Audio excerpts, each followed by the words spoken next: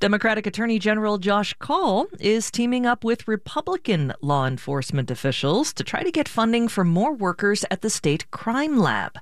Chuck Kornbach reports that the bipartisan effort made a stop yesterday in Milwaukee. The state crime lab has about 190 managers, scientists, and technicians at offices in Wausau, Madison, and Milwaukee.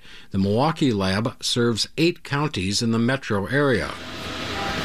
Usually the news media don't get beyond the atrium at the Milwaukee Crime Lab, but yesterday the State Justice Department let reporters into a work area where a machine about the size of a dorm refrigerator analyzes illegal drug samples contained in small vials. Toxicologist Allison Getz explains. Each vial is an extract, so when we get a sample in, we do several steps of cleanup so that we are just isolating the drugs that are within the sample. And then the instrument takes a portion of that sample and does its analysis, and then we get a detection result. And so that is how we determine what drugs are in the sample and then at what concentration, so level.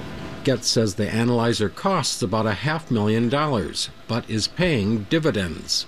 The perks of this instrumentation is it's allowing our run times to be shorter, so our analysis is quicker, our sample preparation is also quicker, and then we also have lower detection limits with this, as well as being able to detect and confirm more analytes within our scope.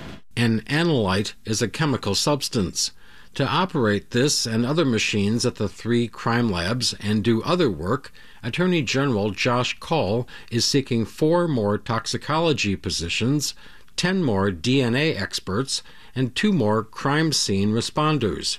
During a news conference, Waukesha County District Attorney Sue Opper, a Republican, gave her support to Kaul's budget proposal, saying staffing and technology must keep growing. That's the expectation of our communities, and that's the expectation of our crime victims, certainly, is that we are going to do everything we can using science and using the skills of the crime lab to not only solve the cases, but then to be successful in the courtroom and hold offenders accountable. Another Republican, Ozaukee County Sheriff Christy Knowles, says some drug cases in her community have been waiting more than 12 months for analysis. This problem can be solved. We know what it takes. You all know what it takes. We have to get this in the budget and get more analysts for our crime labs. Kaul's fellow Democrat, Governor Tony Evers, is proposing to fund 9 of the 16 new positions the Attorney General wants. So we asked Kaul how satisfied he is with Evers' proposal. Having gone through the budget process a few times, we're certainly happy with any support at whatever level for the labs. It's our hope that given the historic surplus that we have in the state right now, that this is a time when we will see the legislature take this opportunity to make a significant investment in the crime labs. These opportunities don't come around every budget cycle. WUWM could not reach Republican legislative leaders for comments about the proposed crime lab budget. But in Madison this week, Joint Finance Committee co-chair Howard Markline cautioned against too many requests to spend what could be a $7 billion state budget surplus.